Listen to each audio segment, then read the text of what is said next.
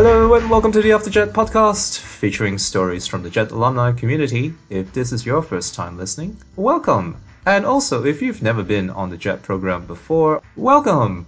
On this episode, my guests and I get to talking and analyzing the marketing and public relations profession, getting the 101 on an industry that ironically can suffer from a negative public image. We'll touch upon the distinction between promotion, propaganda, and outright misinformation, and also have some fun discussing that most precious of creatures, social media influencers. And in what is becoming a usual apology on this podcast, there will be some background noise throughout the episode, so sorry, thank you very much for your patience. I will see you on the other side. So I'm Alex Varney. I was a Jet in Saga Prefecture from 2011 to 2014. I was a CIR at Saga City Hall. I was, I believe, maybe the 17th CIR that we had, but I was the first one to stay for 3 years. Right. And I'm not sure if anybody's stayed longer since. But I'm originally from New York. I was born in the city. I grew up in the suburbs. I went to school at the University of Michigan. Mm-hmm. I did Jet after college. Currently work at a marketing and PR firm called Did It. How do you know that you're the 17th CIR in your town? That's very specific. Yeah, so I think it's 17th. You know, it's funny. At one point when I was still there, again, all Jets will be familiar with the fact that every situation is different, right? And that goes the same for CIRs as for ALTs. But my office, thankfully, had a lot of experience with previous CIRs. So when I showed up, they sort of knew what to do with me. There was set work to do, but I'm pretty sure they had it in an Excel doc somewhere, and I could see who was number one, who was number two. Obviously, I was in touch with my predecessor. I'd heard about my predecessor's predecessor and their predecessor's predecessor's predecessor, but it was interesting that nobody had stayed for longer than 1 or 2 years. So yeah. I just love that aspect about Japan. Well, love and exasperated by the fact that Japan so advanced in so many ways, robotics, electronic toilets, and yet so still stuck in the past in other ways, like still using blackboards and fax machines and spreadsheets. Right. And I think if you go to convenience stores, you can still find kind of odd-sized cassette tapes. I know, right? Yeah. And I would always see that and sort of wonder, who's buying these? It would be like seeing floppy disks at a big box store or something. It's almost like a haven for hipsters. I think my city wanted CIRs from New York. And the reason was that so Saga, it's a smaller prefecture in Kyushu, but it's famous for, among other things, they have a hot air balloon festival every year that draws about 100 balloon teams from around the country and around the world. And I think they get close to 1 million total attendees across the week of the event. But anyway, Saga City is sister cities with a city in New York State called Glens Falls. Right. And part of the CIR's job is to help facilitate the student exchange programs that happen every year to receive visiting dignitaries from Glens Falls in New York, and then to accompany city officials from the city, from Saga, when they went to New York. So they had, I think, probably at some point requested that every CIR be from New York or connected to New York. So both of my predecessors, who I knew of, were from New York, and I assume that's why they put me there, because I was from New York. I was pretty sure that I was going to go for probably minimum 2 years. I wasn't really sure before I went, but after being there, I'm glad I didn't only stay for a year, because the timing of when you have to recontract and you sort of have to decide before you've even really been there for too long. So I was pretty certain that I wanted to stay for minimum 2 years, but I was pretty sure I wasn't going to stay for the full 5.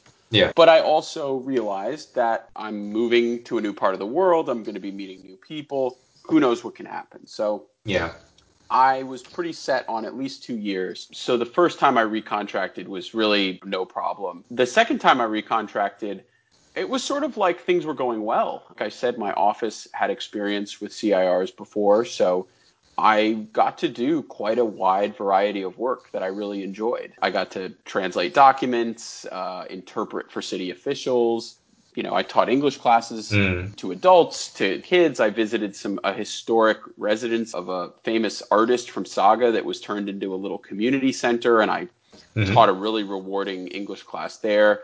I got to go out and give presentations in the community, helped people file their taxes. I helped a Goodwill ambassador from Switzerland navigate around the prefecture in Japan. It's really rewarding. Yeah. It's funny, a couple of these stories I've actually shared. We've done some JET storytelling events. So a couple of these stories may be floating out there for people to find.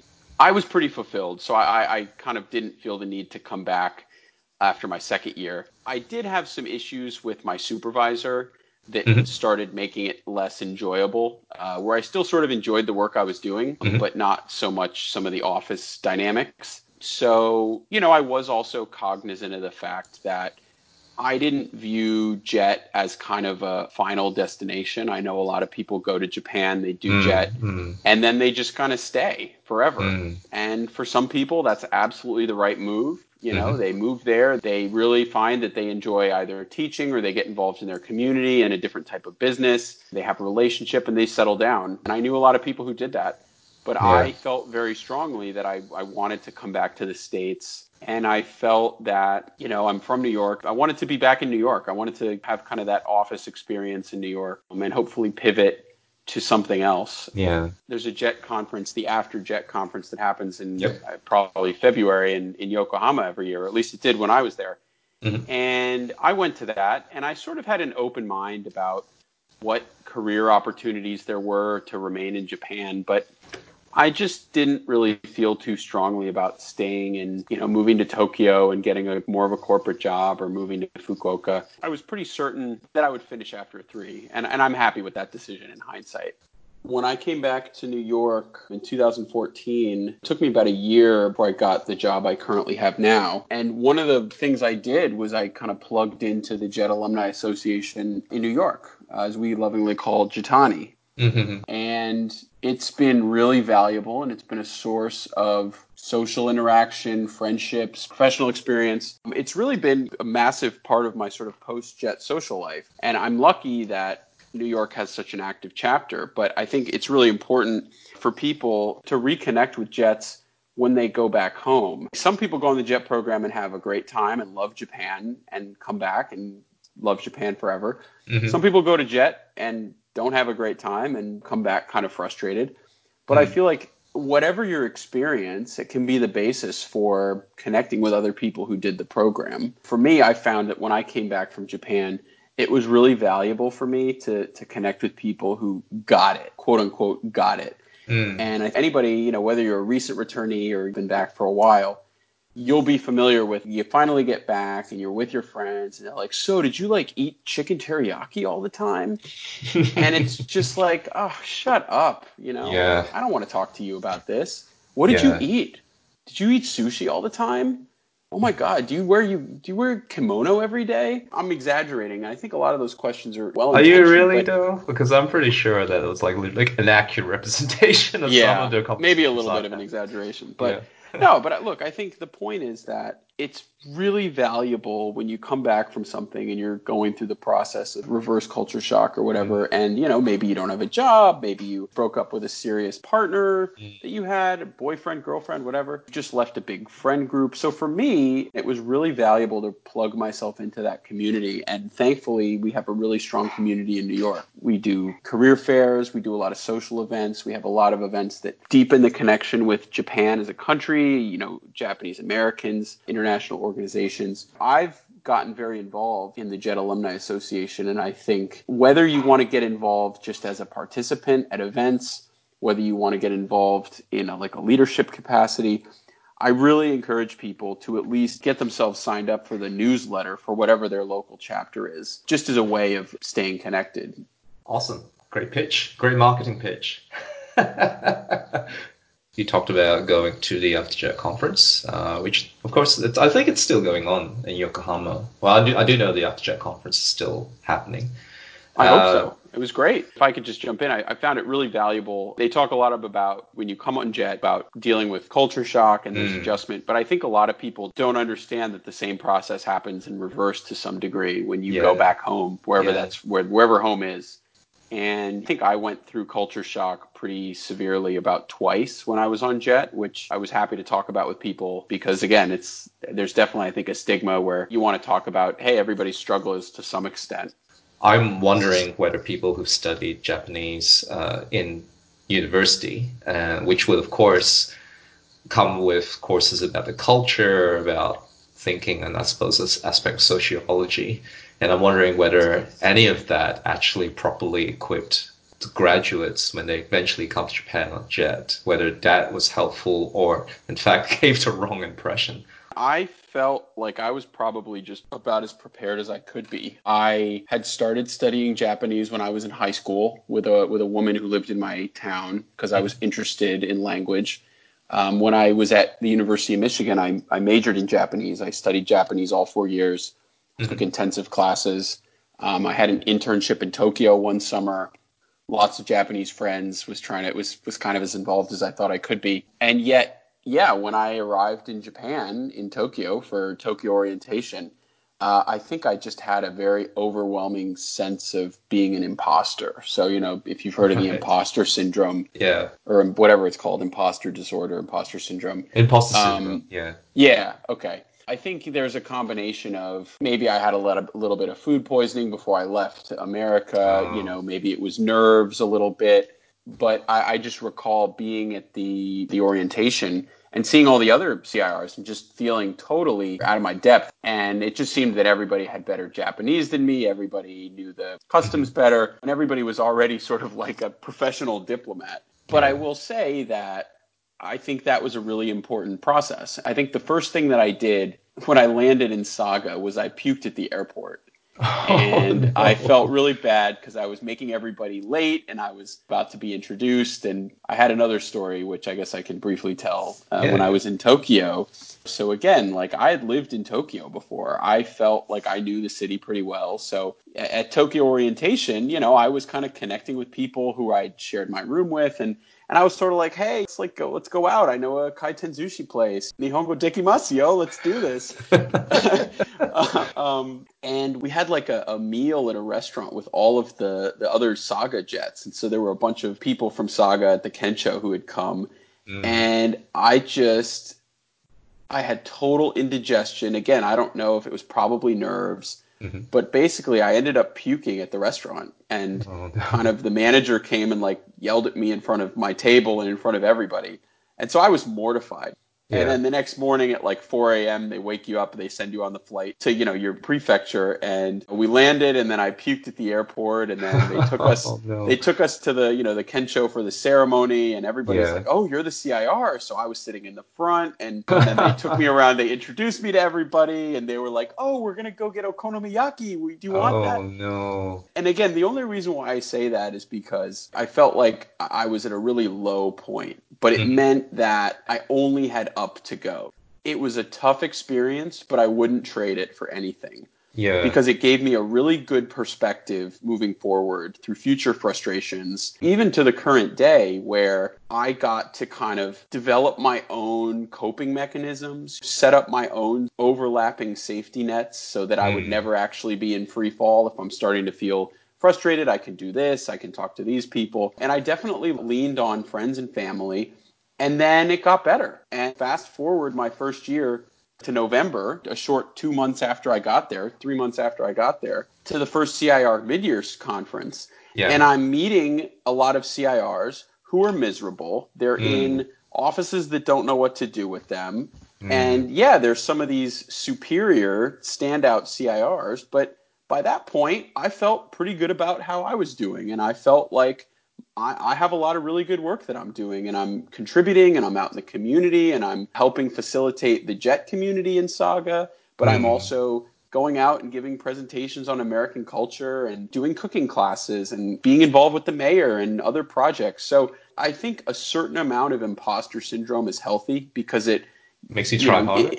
It makes you try harder. It makes you humble about your skills, your abilities. There's always room for improvement. I loved sharing this story when I was in Saga because a lot of jets have this tendency to put the CIRs on a pedestal and assume that, oh, you speak Japanese and, oh, you know the culture, you're going to have no problems. CIRs have problems too. I mean, I felt like there was Yeah. probably a lot more support for ALTs than for CIRs. And I felt that by saying that to people, it was sort of like, wow, like if even Alex is having problems, everybody has problems. That's okay.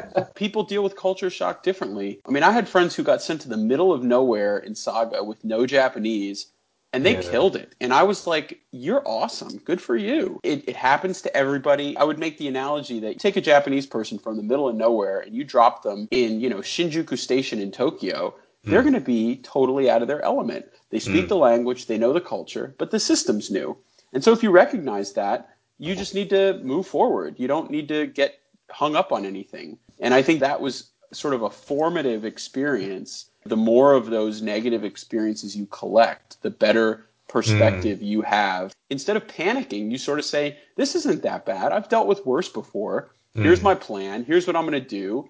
And I'm going to move forward. That's really good advice. And I think those are soft skills that helps a lot in your career. Failure, it's a cliche, but failure is a really good teacher. And also how you deal with failure is another test of your character. Like I was an ALT, but I'm actually quite an introvert. I have quite a lot of introverted qualities. So Right. putting me is a challenge. So it makes me kind of wonder why I went to JET on the first place, whether I actually knew what it meant. Maybe I knew intellectually what it meant, but it didn't really hit me until I was put in front of the class in junior high school, a whole bunch of really bored teenagers, not being able to really speak the language that well, and then having to come up with a way to try and engage kids in a language that they have no interest, well, for a lot of them, no interest in learning. Right. And I have a very low threshold for dealing with public embarrassment. Nice. Eventually, you just learn basically to grow thick skin, get out of your comfort zone, then being able to think under stress, under pressure, like, okay, here's my mission.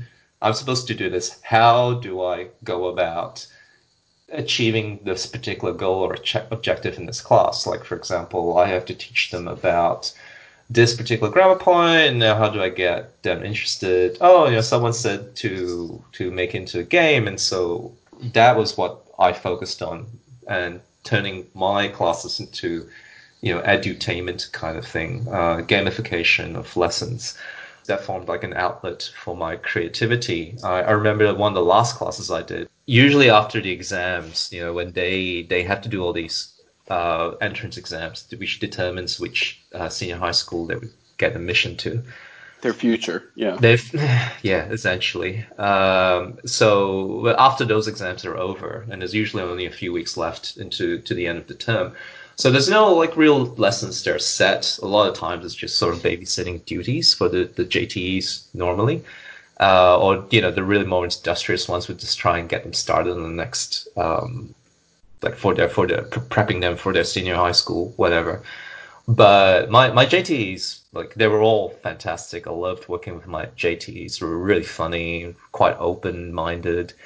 One of them in particular, he just allowed me to do whatever I wanted in the class. So for his class, I decided to have it a little bit fun. And of course, one way to get kids involved is to introduce an element of competition in it. And Right. I told the classes, okay, now get into your normal groups. So everyone gets into their groups. And I said, all right, today we're going to do something a little bit different.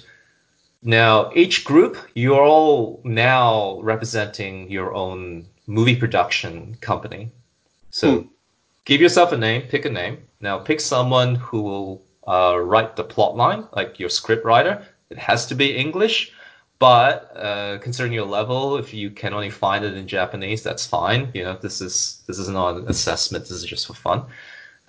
Pick someone to do the artwork, so that way someone, if they happen to have someone who's really bad in English or didn't like doing English, then they at least have a role to play in that group. And everyone loves drawing. All kids love drawing, regardless of their skill level. And then pick someone who is going to be your marketing person. They have to set up and present and say it in English in front of the whole class. And there was a few other roles that I set out, which I can't remember exactly.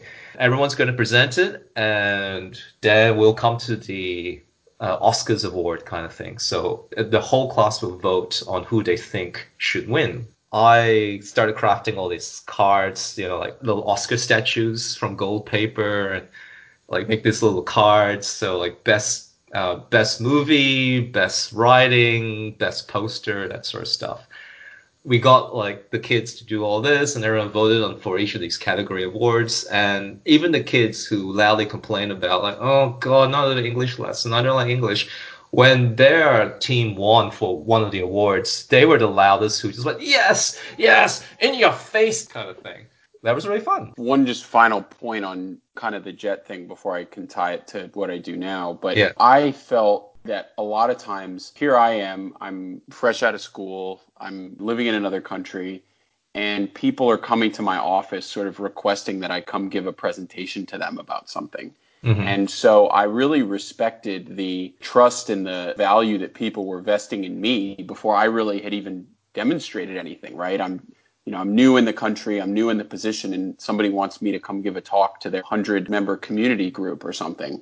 And the lesson that I learned really quickly was that I really respected the position that I was in as a jet. And I always felt like I was on call, right? So I was on call 24/7. And as a kind of a grassroots ambassador, I felt that I am always presenting something that people are seeing, right? So if I'm a well-dressed, well-spoken guy who stands in line and speaks Japanese with people at the supermarket, people see that. And even if it's subconscious, they'll say, oh, wow, like I didn't know that foreigners could speak Japanese or could kind of follow the cultural norms. Yeah. So when people would come request that I gave a presentation on something, I really respected it and I took it seriously. Nobody in America is lining up to hear me give a presentation on something as a fresh out of school 22-year-old. But I think the lesson that I learned there was just to take every opportunity really seriously and to respect the chances that you're given, but also to sort of always be professional. To tie it back to sort of what I do now, so I finished up Jet, came back to the States, was trying to reconnect with friends and family, but also think about what I wanted to do next. For me, working in Japan, being on Jet, really prepared me to go work for a Japanese company. I was used to the Japanese work environment. I spoke Japanese. I had that kind of corporate experience. But I didn't really feel too strongly about doing that. I connected with a bunch of the Japanese recruiters in New York. Went on a bunch of interviews, and while it was very fulfilling to be able to go into a office and interview in Japanese and sort of feel like I was successful in getting a couple job offers, I realized it really wasn't what I was looking to do. So I connected with a woman who had been in Japan. She had worked at a PR agency in Japan. And somebody suggested, and again, it's really important to just build your network. This was like a connection of a connection of a connection. And somebody basically just said, oh, you should talk to this person. Just an informational interview, right? Let me talk to you about your experiences. She said, hey, we've looked at your resume. We think you may actually be a good fit. So went in, had a good interview, and I got hired by basically a boutique PR firm that did international PR for foreign companies that were looking to do U.S. market entry and also for startups. And they had a bunch of Japanese clients and they needed a Japanese speaker. So it was a good fit. You didn't have qualifications for PR. You weren't a communications major, for example. So It seems like your cultural and language abilities seem to override any, I was going to say shortcoming, but I don't mean that in an offensive way, sorry. Like in terms of the skill set. Yeah, so I mean, you're absolutely right. The normal path to a PR firm is to study communications at school, get an internship with a firm or an agency, and then go work someplace in a junior capacity when you graduate. For me, I came on not as like an account coordinator or something, which is the starting position for a PR firm. It depends on the firm, but I was an account manager. One of the important other lessons that the After Jet conference helped me with, and that some of the events I went to in New York, the Jet alumni events, was basically how to position your experience as a Jet. And so while it's true that I had not studied communications, I didn't study journalism, I hadn't studied marketing, what I was really doing in Japan for 3 years was communicating, right? I was taking a message, I was making it relevant for a different audience. I was learning about what the talking points were. I was doing a deep dive into the background, and then I was making it relevant for whatever the audience was. If that was translating, if it was interpreting, if it was preparing a brief for my boss so that when the sister city person comes, they know what to talk about. I was giving presentations. So I was communicating. And I think I was able successfully to package that experience. I'm somebody who has dealt with projects. I've dealt with deadlines. I've dealt with being thrown new topics and new materials and having to learn about them and become conversant and knowledgeable and then be able to message around that. And the fact that I spoke Japanese and had that cultural understanding was a very big sell for them. But I think if I would just spoke Japanese but hadn't had my CIR experience, I probably wouldn't have been hired. Yeah. So to your point about shortcomings, it's true. You look at the requirements for a job and it may say 7 years experience in such and such. My guess is that most of that, some things truly are yes or no red lines. But I think a lot of things, it's how you communicate your experience. If somebody just tells me that they studied communications in school, that's one thing. But if they can explain to me how they've communicated and used communication strategies and skills, maybe in a different capacity, that shows me that they've demonstrated what I'm looking for, right? I mean, you can get a degree in something and never actually use it. But if you've demonstrated the skills and the capabilities, I think that's much more valuable. So in my case, I was thankfully able to do that. I was able to use the fact that I had that Japanese experience and the communications experience to get a foot in the door. And now that I've been at the company for 5 years, I now have the actual communications, marketing, PR experience that a lot of people would think I would have needed to even get into the company. Do you think that's a atypical journey that you've had, like your experience of getting a foot in the door, the way you got in? Do you think that's atypical? The company that I work for is a little atypical just in the way that it kind of came to be in their approach, and I like a lot of that. So just to give you a little bit of a background, so I work for a company called Did It, which is a integrated marketing firm. And they were really big in kind of search engine optimization and search engine marketing, really when those things started. And the head of the company was a pioneer in those. But they built out their corporate capabilities by hiring people, but also by acquiring a variety of firms that had the staff, had the experience, and had the clients. The company that I was originally hired by was a boutique PR firm.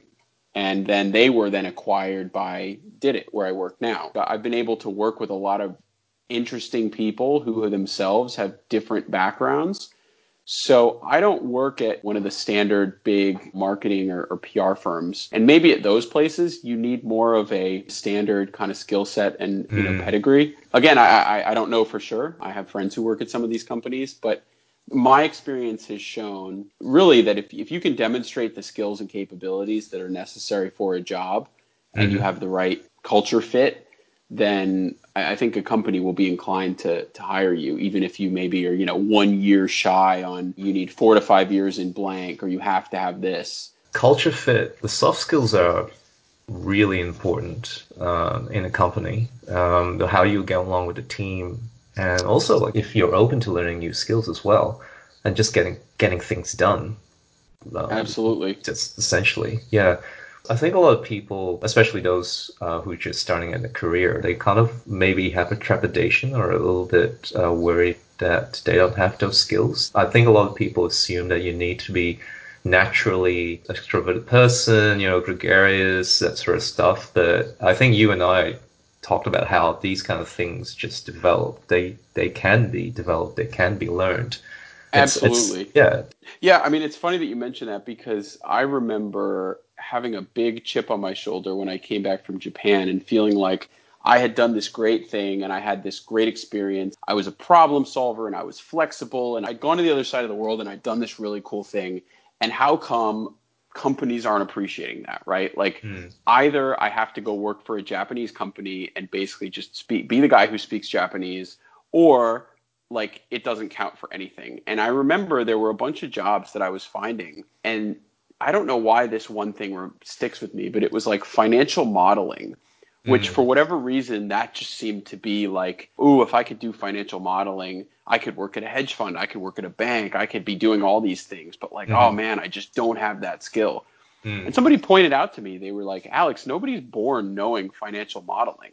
Everybody Yeah. who's doing the financial modeling that you think is such a big deal learned it at some point, and they had to learn it, right? Either they learned it in school or they learned it on the fly. But the more important thing is whether your sort of innate personality and attitudes, right? Like, are you somebody who has a growth mindset? Are you sort of feeling that you are stuck where you are now, or do you have this attitude that I can change, I can learn new things, right? Do you have an internal or an external locus of control? Do you think I have control over my situation, or do you think things happen to me, I can't control anything?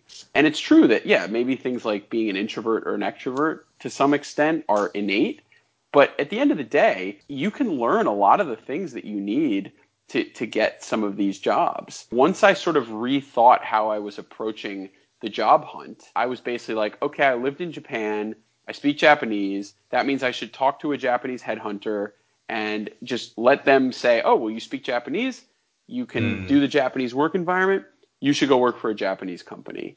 And once I sort of stepped back and said, wait a second, let me just repackage my skill set and my experiences, find something where maybe there's a Japan connection, but that's not the main thing, that might be more enjoyable. There was about a year between coming back from Japan and getting the job at this PR marketing firm. And in that time, I was connecting with people. I was building out my LinkedIn, building out my network, reconnecting with other Jets, seeing what they were doing. And that was all very valuable. Some job requirements, like I said, are you either have it or you don't. And if you don't have it, you can't do the job. Yeah. But I think a lot of things are a little softer. Yeah. Do you have rapport with people? Do you feel like you believe in the company's mission? I mean, if I was a hiring manager, I would find important. And when I have interviewed interns, the question that I always ask is, tell me about your problem solving process. Mm-hmm.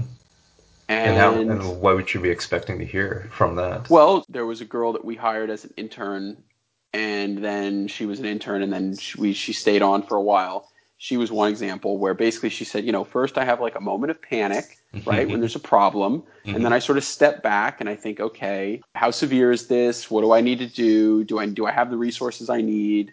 Do I need to make other people aware of the problem? Do I need to loop other people in?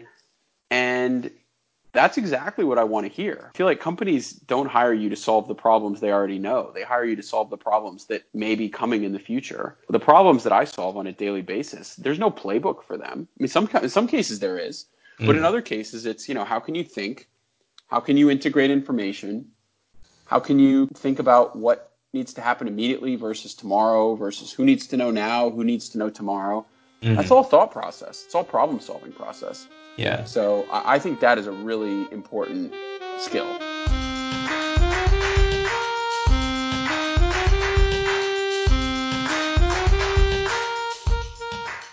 You're talking about a job, so that's a nice segue into what you do on a more specific discussion. What do you actually sell? And am I just really grossly simplifying what you do for a living? No, I mean, so the first thing to note is that with marketing and PR, as with other, some other industries, there's a difference between whether you sort of work at an agency or whether you work in-house. So imagine like Nike has lawyers who work for Nike, but occasionally they will also hire an outside law firm to do work for them.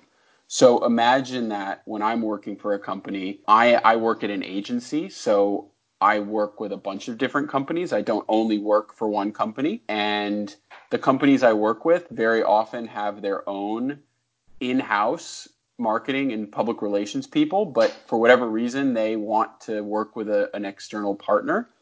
My title is I'm an account manager, which means that I basically handle and manage all of the work for the clients whose accounts I manage. In some cases, that means that it's a very small client and I do all the work for them. Other clients, I'm basically directing the efforts of a team of subject matter experts and may or may not be also doing some of your work or just managing it from kind of a bigger macro picture. What does that mean on a day-to-day basis? It means I am executing the campaigns that we have devised to help clients meet their needs. The good thing about my company is I said we're an integrated marketing and PR firm. So if you need something like SEO, search engine optimization. There's some companies which just specialize in that. You may want a company to help you with social media. You may want a PR firm. You may want a company to help you build your website. If you want to send out mail to advertise and coupon codes to people, you'd need yet another company for that. My company has all of those capabilities in-house. One of the big selling points is that we're sort of like a single point of contact. So depending on what marketing and PR plan, you negotiate, we'll be able to then say, okay, we have a team that we've put together to meet your needs, and you'll have one contact person. In some cases, it's me. In some cases, it's a colleague. We're in touch. We have weekly check-ins, weekly, biweekly, monthly. We help optimize their website, right? We help run a social media campaign. We help create a blog and newsletter. We help them rebuild their website. We help them handle sales on Google with search ads. So really, it depends on what the needs of the client are. But my job is to help pull all those various programs together and make sure that we're delivering what the client is expecting on the time frame that they're expecting it, and we're doing it in an effective way. Let's say we have 30 hours of work budgeted for a client. We want to be able to do all the work within that 30 hours. Some cases, like I said, I am the one who's actually writing the blogs and setting up the marketing automation logic so that you submit a form and, you live in Germany, so it goes to this person. But other times I am, like I said, just coordinating the efforts of a team of people. So we have one client that is a bigger client where, they're spending a pretty significant amount on paid ads in Facebook and Google and YouTube. We're also developing videos for them. And at the same time, we're trying to optimize their return on ad spend and kind of help them work through some of their other marketing strategies. So in that situation, I'm kind of taking a bigger picture approach, and I'm kind of coordinating the efforts of a team of people. But then there's smaller clients, such as there's a small oncology firm that's developing a really promising drug that would fight a variety of cancers. And I'm the only person who works on that account, right? And we just do PR for them. So when they have a press release, I distribute it and I pitch it to media. My job is different every day, which is something I love about it. It's kind of a long-winded answer, but that's what I do. It can be quite stressful, I'd imagine. I think you're basically having to work on multiple projects at the same time during any given day. Absolutely. Yeah. That's one downside of this type of job, is that I get interrupted a lot. But at the same time, there's problem solving. We have sort of a set playbook for some things, but a lot of things, it's like a bespoke approach. I know a lot of prospects, when they talk to a company, they sort of want to say, okay, I'm toothpaste and I'm launching in Michigan. And how many toothpastes have you launched in Michigan? We want to see other examples. And maybe you could find a company that has launched every successful toothpaste in Michigan in the country. And that might be the perfect fit. But I think what we want to show is we maybe haven't done that exact thing, but we've done 20 other things which are very relevant and mean that we will also be able to do this thing. Yeah. What's the most, if you're allowed to talk about it, what's the most interesting work or product you've had to pitch, sell or market or promote? So that's a good question. I have been really lucky in that the clients that I work with, I mean, they're all interesting, right? So I know from a marketing perspective. Very diplomatic way of putting things. Kidding. I mean, look, we had a client at one point that was like a diaper company, right? Like for incontinence. And I didn't work on the client, but some of my colleagues would kind of joke about it. But at the end of the day, they have a product, they have a market, they need to communicate that. Right? There's the marketing, which is how do we kind of make this sexy and how do we sell it and how do we find the people who need it and let them know it exists and sell them on it. And then there's the PR, which is just, this is a product, there's a need that's unmet. This product is better than the other products and here's why. You know what? I would have pitched like Acme adult diapers. You'll need it one day. Well, exactly. Come into this world needing it and you go out of this world needing it too. The point is that I have never felt like ethically or morally compromised with any of the work I've done. And I've been lucky in that a lot of the clients and projects I've worked on have been really interesting. I mentioned at the beginning that one of the reasons why I was hired at the boutique firm that hired me was because of my Japanese ability. And they represent, and we still do, a very large Japanese hospitality firm in Japan that has 100 locations across the country. And they have a few locations outside of Japan as well.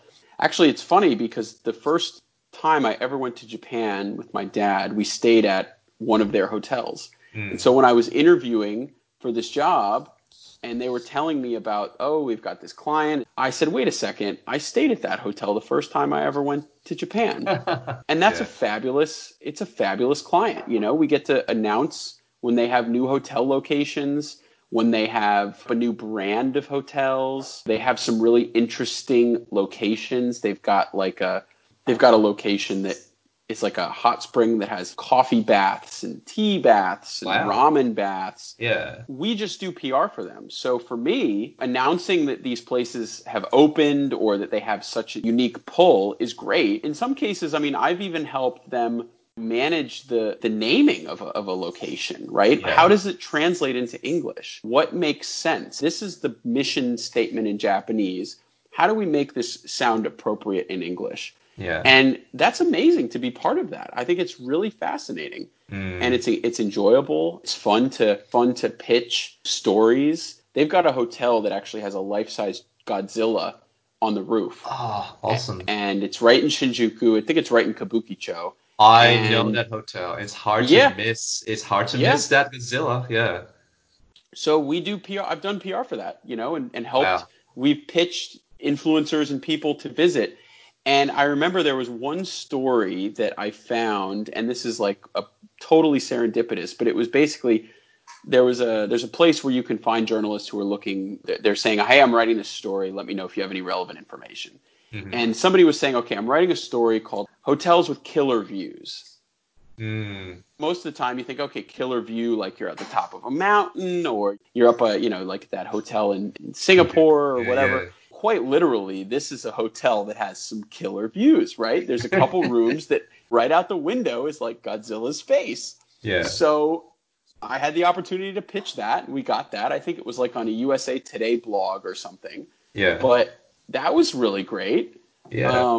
There's another client that they're like a pharmaceutical industry organization. So they bring together US and Japanese pharma companies. I'm interested in that industry, but I don't have any special knowledge. But a few months after joining the company, I was basically helping them plan monthly programs. So I helped plan a program on digital health. And I reached out, researched, connected with some CEOs and consultants who were putting together research on what are the trends in digital health in 2017 or 2018. That was so fulfilling. And again, it was like, I'm not an expert in any of these things, but I have the interest and I can kind of do the hard work of researching and then connecting with people. That's just a couple examples. There's another company I work with. They make precision gears and components. They have some pieces that are on the Mars rover that's now sitting on the surface of Mars. Yeah. How cool is that? Yeah. So the first thing that struck me when you were describing these examples was that you mentioned researching. You had no idea in the beginning, and so you had to do a lot of research. And I think that's probably that's an important thing for anyone listening to this to remember, that it's not like you pull out all these ideas out of thin air. I mean, it really depends. But just to kind of walk you through, like I've onboarded a new client. We connect with the client. Well, when they're a prospect, we connect with them. We pitch them on the services. We see what their needs are. We say how we think we can help them.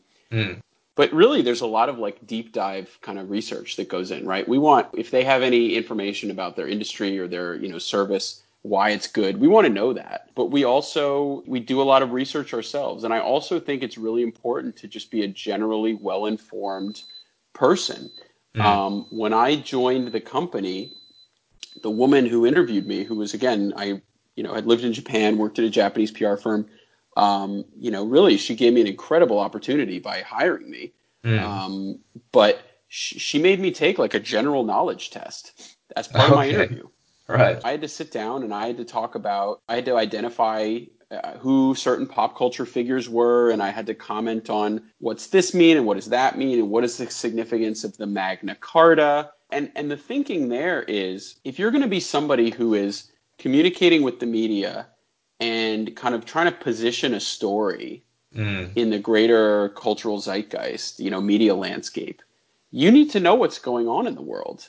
I mean, if I just come to you and I say, hey, I've got a product, let me tell you about it. This is what I want to say about it. It's so great. If you know that other products like this have run into regulatory problems, or they do really well with kids, but that's bad, but they're really expensive, but they're a good investment, that is really valuable background knowledge. And yeah, you can do a lot of research, and you should, but I think if you're the kind of person who is a thinking person and you're aware of what's going on in the world, you have a decent awareness of kind of what's happening in the culture and society and business and the law and the government, that awareness and background is really crucial because it gives you sort of a perspective and a baseline that you can then use to inform, well, I think we should do this because this is timely. Well, how do you know it's timely?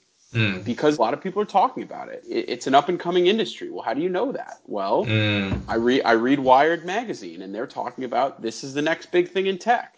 You basically have to justify your recommendations to the client because they want to know, because it's their investment. They're putting a lot of money. They're putting a budget to it, so they want to know where it's going, and you have to convince them why this is the right strategy. If you think, why would a client hire a company to do something that they could do themselves? And maybe they don't have the time to do it, so then they just need to find the skill. And then it doesn't really matter, just as long as somebody provides the skill. Okay. Well, what about they want to hire somebody because they have a perspective, or they have experience, or they're focused on a certain industry? Well, that makes sense that you hire a PR firm that specializes in international companies. Well, they have that international perspective. That's valuable. But I think you want to show a client, like I said, that if you've done exactly what they're looking for before, you want to say, hey, we can do it again and we'll get you the same result. If you haven't done exactly the same thing, you want to say, we've done similar things. Here's how they're similar. Here's what happened in these other cases. And here's what we think can happen with you. Or you're bringing us an interesting problem that we haven't really handled before, but here's what we've done before. Here's what we've learned. Here's the results we had, and here's what we think we could try. And if it doesn't work, we could try this. We can learn. That's a big part of all of these client relationships, is the idea is that the client shouldn't be paying you necessarily to get up to speed, right? You should be able to learn on your own time, but there is a certain element of growth and learning that does happen with a client relationship that should be expected and encouraged. Yeah. You mentioned dealing with social influences, and I know you're very diplomatic, but are they annoying? So I got a couple of funny stories about influencers, which I have no problem sharing. We got contacted by a representative of, I think it was the Bachelor or the Bachelorette, and they were interested in our premier hotel location in Japan, the one that I had visited when I was younger. And they basically wanted something like the equivalent of 100 room nights. So not 100 nights, because that would be 3 months, but basically like for a week, 5 days, let's say we want 20 rooms each night, and we need food, and we need this, we need that. And I think I got the original pitch email because I would field a lot of these, and I scheduled a call with the guy. We had a totally nice conversation. And I was just sort of like, first of all, do you have any luck with this pitch in Japan or in Asia? Yeah. Because I know it may be fun for people watching The Bachelor to say, we're going to go on the honeymoon suite, and we're going to go to some great resort in Thailand, and they're going to give you fresh cut fruit, and there's flower petals in the pools and all that. But the reality is, what you remember is whether they had a fight or whether they hooked up. You don't remember the name of the hotel. No, yeah. So even if you're going to put your location in front of the eyeballs of 10 million, 100 million people, they don't actually remember what your hotel is. It's not worth it.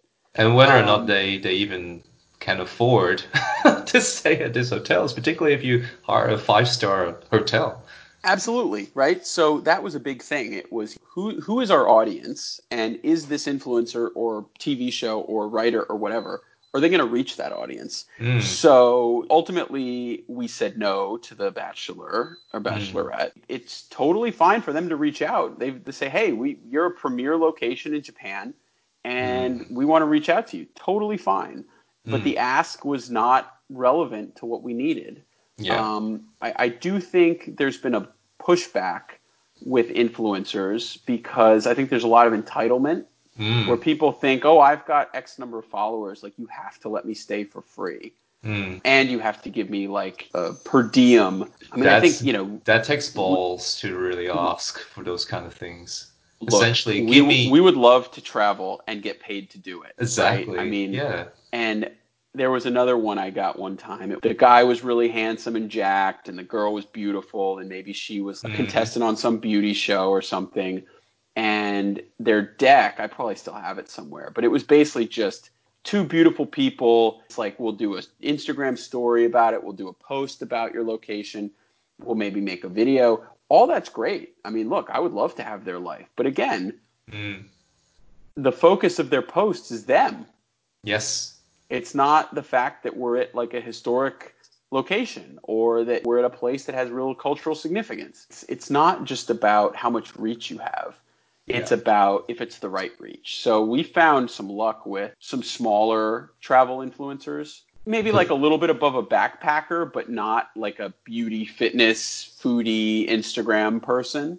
It's just more of like the type of person who travels, but with intention, right? They want to go and Mm. they don't want to just take the photo and leave. They want to go and they want to learn a little bit about the place. They want to Yes. do the cultural experience.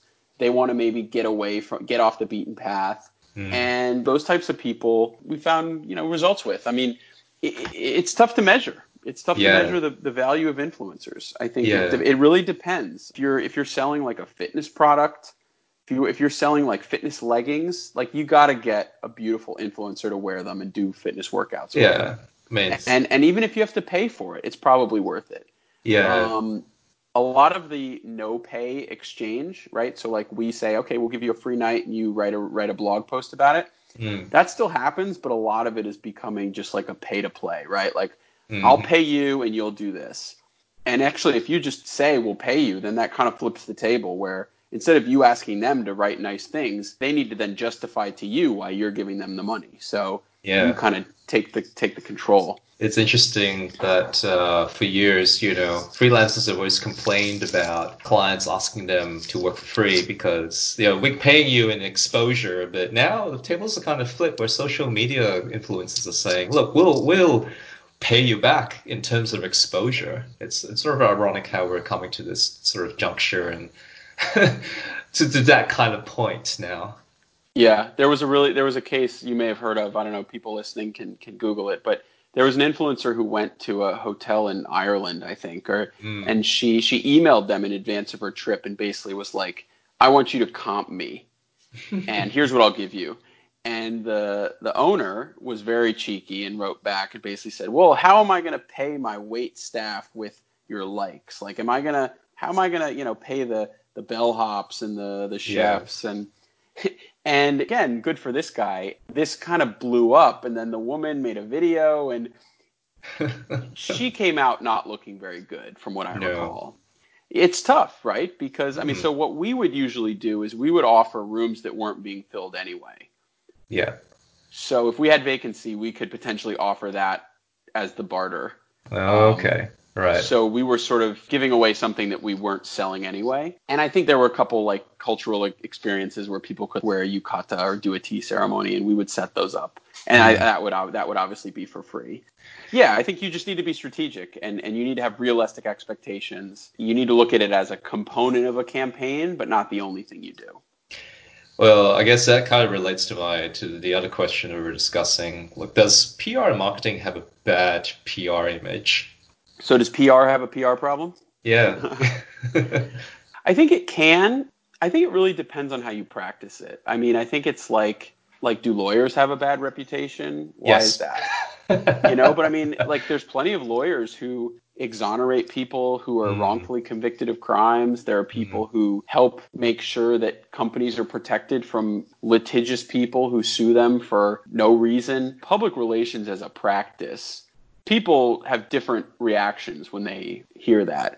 I, as a big consumer of news, right? I mean, I was always reading the newspapers. I was listening to the radio. To me, PR is sort of the flip side of that, where a journalist wants to know if they're writing a story, right? They want to know, the who, what, when, where, why, how. So the public relations professional really needs to take whatever the news that the company has, and they need to package it in such a way so that a journalist sees the story, sees the value of the story, and wants to write about it. Yeah. Now, you can do that in a bad way. You can be sneaky. You can lie by omission or commission, give incorrect information. You can all of these things. But again, I thankfully have never been in a position where a client has asked me to do something I thought was unethical. There is a certain amount of messaging that happens, right? Like you can take a bad situation and you can reframe it so that it looks like an opportunity. Basically, look, bad things are going to happen. There's reactionary PR, but there's also proactive PR. I think a lot of people think about the reactionary PR where like, a crisis happens and then you don't make a statement about it. You don't confirm anything. People are frustrated. They don't get any information, and it ends up becoming a big problem. I think the reactionary PR, if you are open, if you're transparent, problems, are resolved. Maybe it hurts you in the short term, but in the long term, your reputation is restored. I was recently reading the obituary for Harold Burson, who founded Burson Marsteller, which is a big, famous PR firm. There was a big issue with Tylenol where cyanide-laced capsules of Tylenol killed a bunch of people in Chicago. And he helped the head of the company order a recall, which was totally expensive and it was a big deal, but it helped instill trust in the brand in the long term. And now nobody thinks of Tylenol as suspect. To kind of get back to your point, I think if people have a bad image of PR as a practice, they're probably thinking of the actions of some bad actors who don't approach it from how can we report the who, what, when, where, why, how? What's the newsworthiness of this story? They're thinking about people who are lying, they're hiding obvious truths, they won't admit to something that appears patently obvious, and it's then bordering on propaganda. Yeah. Right? Yeah. I mean, what's the difference between propaganda and public relations? I would say that public relations is based in truth. You're not lying. You're open to questions. You approach things in good faith. And I have found that approach of trying to ground things in, well, okay, what actually happened, right? Who, what, when, where, why, how? And even for clients where we're not performing public relations services, if we're just doing marketing, that attitude of being sort of like a savvy media consumer means that I can say, well, actually, even if we're just doing quote unquote marketing, we probably shouldn't use that as like a tagline or a slogan or something because it could be problematic or we could be inviting attention that we don't want. Public relations, people may be cynical about it. I think it's still very valuable. When United had that problem where there was the passenger that got dragged off the plane, people were mad because it exposed a lot of the practices where airline companies can basically oversell a flight, overbook it, and then force somebody to get off. And then if they don't comply, they can drag them off. You see practices like that. Now, as a consumer, you see that and you're horrified. But if you see a company come out and they basically say, look, this happened. Here's how this happened. This was the process that led to this happening.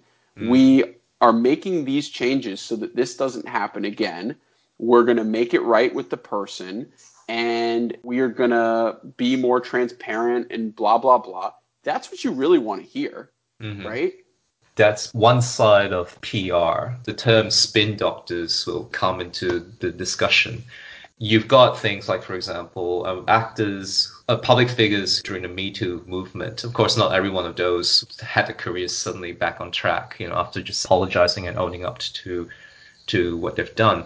But a lot of them seem to go through the same kind of procedures where you almost could see the paint by numbers sort of thing, you know what I mean? Like you could see, oh, they're going to do this, next they're going to say this, and then next they're going to do that, and then that's Politicians do it too. Yeah, and You it have the does wife with generate. you, you apologize, you Yeah, cry, exactly. you And know. then that generates quite a bit of cynicism, in my opinion. The younger generation who are very media savvy, especially social media savvy, they can see, like, this is what you're trying to manipulate public opinion. Right. It just seems insincere. I would just say that those types of situations in the entire PR industry, I think, are not the majority, right? I mean, just imagine every time a company announces a new product, right? Like Apple, their conferences where they unveil the new products, right? Like that's PR, Mm, right? Do people have negative impressions of those, or are they carefully orchestrated events that blend advance access to certain journalists so that they can test the products and write mm, reviews before they launch? Very highly anticipated meetings. Again, they host an event. It's not just a press conference. It's like a big event. That's PR. Now, again, you can get kind of into blurry areas where do you revoke access to a product, mm. to an advanced review of a product to somebody who maybe writes a bad review? It's messy. I mean, journalism is messy. Some people don't even think of journalism as like an honorable thing that's trustworthy. I could keep commenting on PR, but I'd be mostly commenting from just as like a regular sort of civilian and not as somebody who's done it. But my experience with PR, and I think the experience of most people who would do quote unquote PR, is that most of the time they're helping companies announce things that the company thinks is a really big deal, but in reality is not a big deal. So, somebody Right. joins your board, you're probably going to put out a press release. Yeah. Maybe it'll get written about in a publication that exclusively covers that industry. The reality is that the New York Times is probably not going to write about the fact you switched out your CEO or Yeah. that something happened. Yeah. If you are a company that cures cancer, Mm, or you cure a certain type of cancer, that is something where how you communicate that is really important. mm. And that's an opportunity where you may be able to get a wide variety of press coverage. Not all PR is just handling crises. It's promoting the product or service or letting people know Mm. that, hey, actually, this nonprofit helped 50,000 people get opioid treatment Yeah, or something. yeah, yeah. But as you made the point, it's not bad or good. It's not intrinsically bad or intrinsically good. It's just like how you sell the message, and don't tell lies, essentially. Spin doctors exists as a phrase for a reason, and there's a lot of history in that. But I would say instead of spin doctors, it's more like position doctors. And I sort of look at it as like when you meet with your lawyer Mm, sort of wants to know what the real story is, and then they can help make a case for you, right? mm, I need to know exactly what happened, and then I can sort of think about how we're going to approach this. It really helps when you know the full story so that you mm, can then use your knowledge of the media zeitgeist, the cultural zeitgeist, to be able to say, okay, this is like the full thing, but we're not going to emphasize that feature. We're going to talk more about this. We're going to talk more about the fact that it hmm. has a long battery life. That Okay. doesn't mean we're going to lie if somebody asks us about how strong the Wi-Fi signal is. But again, is that spin or is that just you're taking a message and you're making it relevant for a particular audience? Now, again, Yeah. you could be cynical and say everything is propaganda and everything is BS, Mm, but the difficulty of two things being true at the same time, right? yeah. You may be getting lied to directly, or people may just be not telling you the whole story. Yeah. And those aren't always the same thing.